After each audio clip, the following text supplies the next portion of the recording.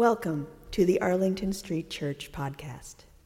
Founded in 1729, Arlington Street continues today as a gathering place for progressive people of faith in the greater Boston area and beyond. We are located at the corner of Arlington and Boylston Streets, across from the Public Garden in Boston, Massachusetts. Please visit ascboston.org for more information about this historic Unitarian Universalist congregation. Arlington Street Church, gathered in love and service for justice and peace.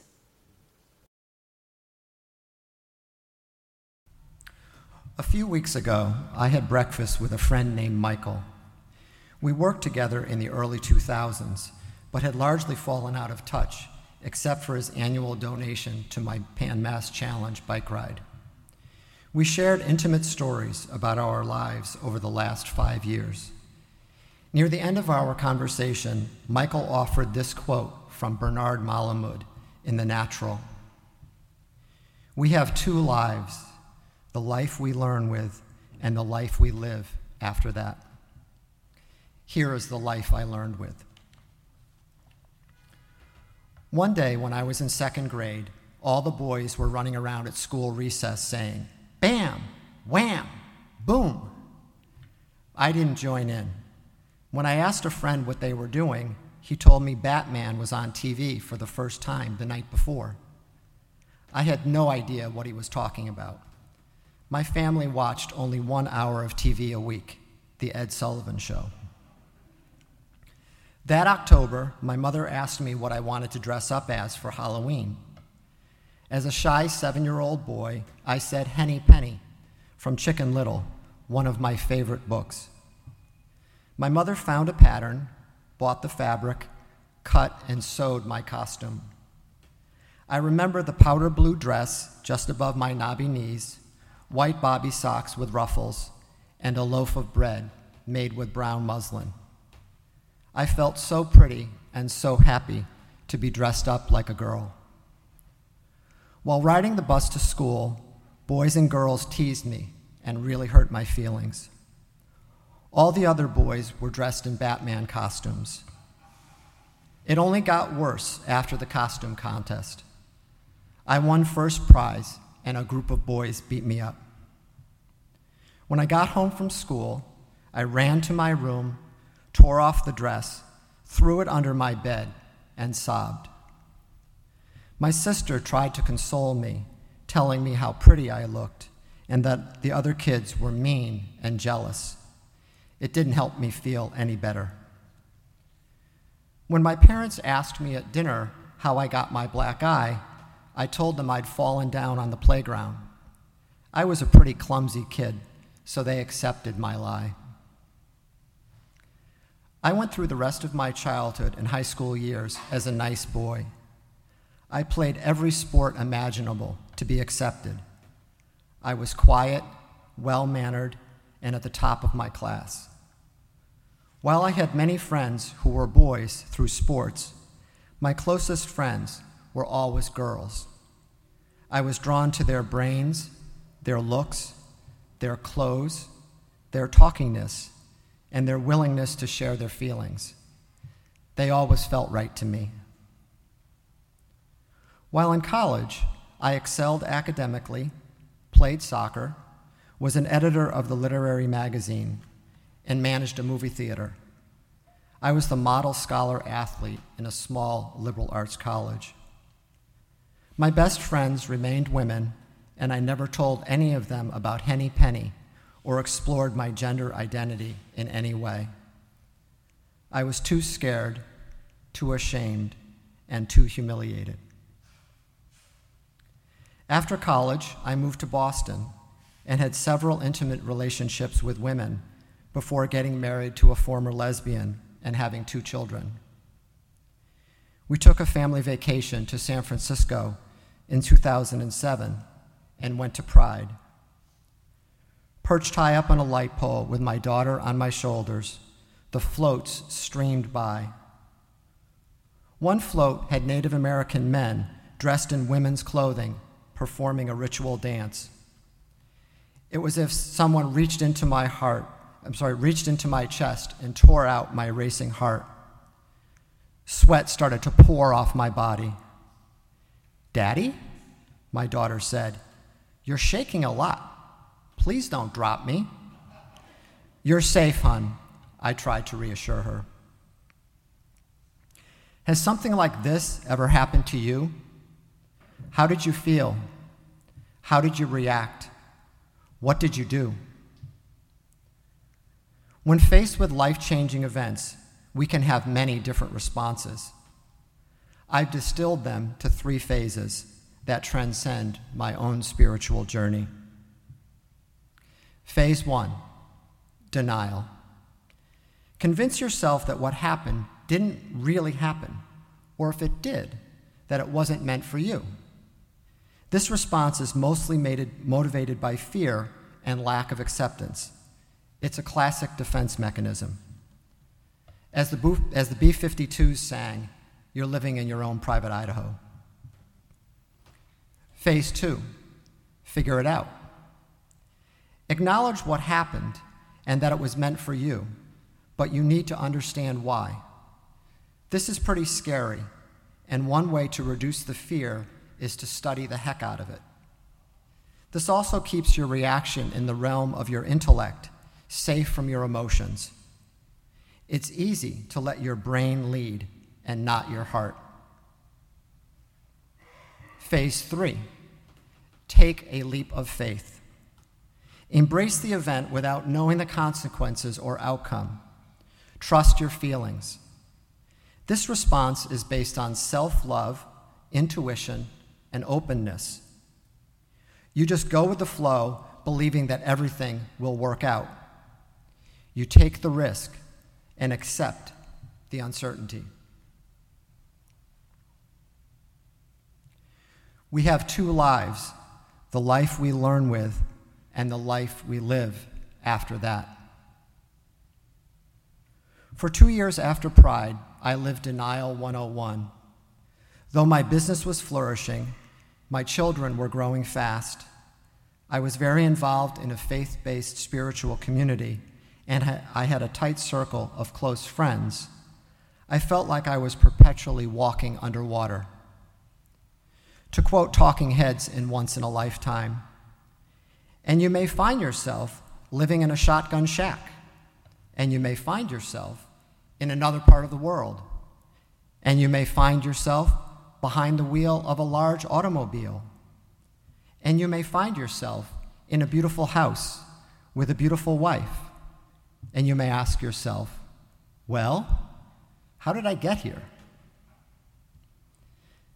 In October 2009, I faced my fear and denial at services for Yom Kippur, the Day of Atonement.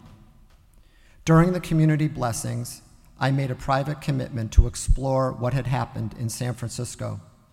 I told no one about my journey. Following 2 years of intense private study in Native American history and literature, I learned that even though it wasn't part of my faith tradition, that I was a two-spirit, someone who combines female and male traits as a third gender person. In Navajo, the term is Nedle, literally, the one is changing, in the sense of undergoing constant transformation. After attending First Event in 2011, a conference for transgender and gender nonconforming people, I told the long version of my coming out story to my wife. Her response was immediate. "This is your journey. It's not my journey or our journey. I never want to be part of it. Our separation is inevitable." I started to hyperventilate, cried hysterically, and ran away from the house at top speed.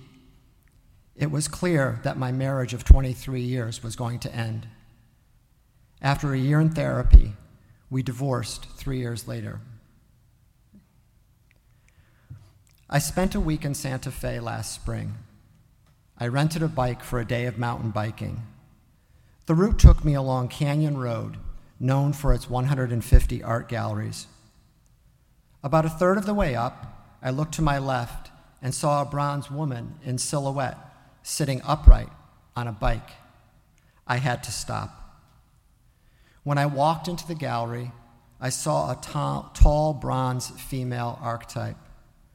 Her most striking aspect was her arms, narrow spindled, stretched out wide, like this. Seeing this woman's arms, I started to weep aloud. I remembered Reverend Kim's words to me months before. Think of all you do, Tina. You go out of your way to meet new people and make everyone feel loved all the time. It is your ministry to be welcoming.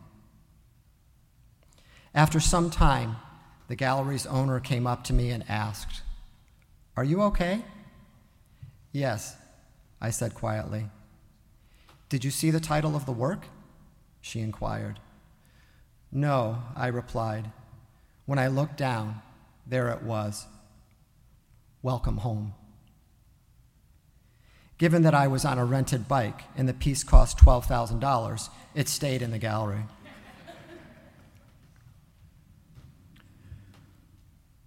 Last summer, I visited the offices of a client in Boston. While waiting in the reception area, a colleague walked by. We'd known each other for years, and he typically walked with his head down and shoulders sloped, sort of like a human Eeyore. But that day, his head was held high, and his radiant smile was effervescent. "Claudio," I said, "you look amazing. You're glowing." "Thanks for noticing," he gushed. "I need to tell you a story. Can you meet me here at 4? Later that afternoon, we walked 25 minutes to the commuter rail. He talked almost nonstop. I did my best to keep up with his incredible story in 6'2" strides. He told me about having to fly cross-country for all-day closed-door meetings at one of his company's major customers. The attendees were prohibited from using their phones or communicating with anyone outside the session. Everyone was told, "We're going to stay here until we get this all ironed out." After 10 hours of grueling debate and eventual consensus, Claudio emerged from the meeting room and turned on his phone. It was lit up with email messages, voicemails, and texts. They started out with, "Your wife has had an accident. Please call us ASAP," and ended with, "As your wife's healthcare proxy, if we don't hear from you within the next hour, we are going to make the decision about her life."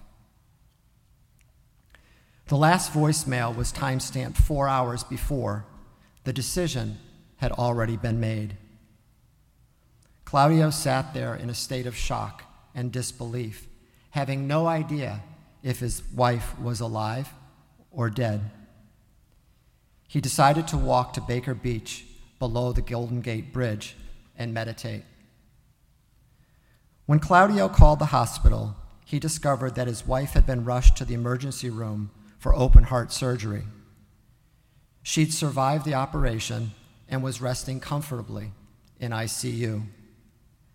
They were reunited early the next morning. I was absolutely stunned. "How could you do this?" I pleaded. "I love my wife more than anyone," Claudio replied calmly. "There was nothing I could do to change what happened or her course of treatment. I needed to call in divine order and be guided to the outcome that had already been selected." "That's crazy," I blubbered. "I know it sounds that way," he answered. "You need to read Outrageous Openness by Tasha Silver. Then you'll know what I mean." As soon as I got home, I ordered Outrageous Openness. Because of my profession, I read slowly, but I devoured the book in 2 nights. Tasha Silver has been a yogini and astrologer for more than 30 years. Her stories are pithy, funny, poignant, and powerful. This is Tasha Silver's wisdom in the words of her intuitive friend, Michael. Hold the question in your heart. Ask with complete focus and conviction for divine order's guidance. Then let go and see what breadcrumbs come for you to follow. If you don't get an answer, just keep asking for a while until you do. Since reading Outrageous Openness, I've changed my life.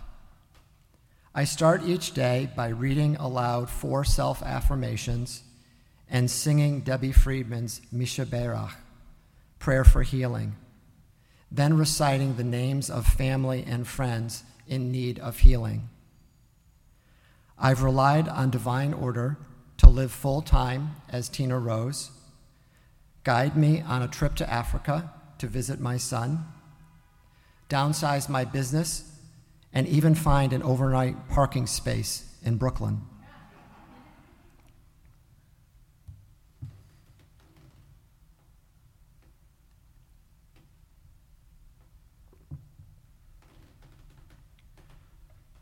My dear spiritual friends, we have 2 lives, the life we learn with and the life we live after that.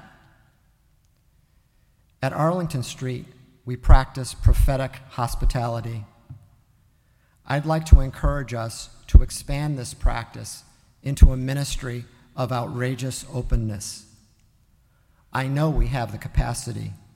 We just have to commit. Define divine order however it works best for you. Trust the divine to take the lead. Follow the signs as they are shown to you. Open your heart. Be genuinely accepting.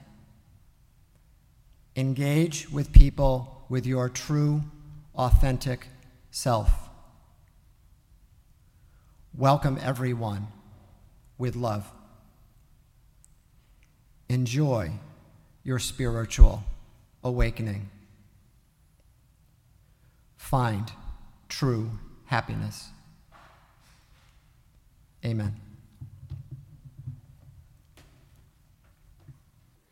Thank you for listening to this week's podcast. We would love to hear from you via email at office@ascboston.org or through our Facebook page. If you would like to support the good work of Arlington Street Church, please consider a contribution by check in the mail or through our website, ascboston.org.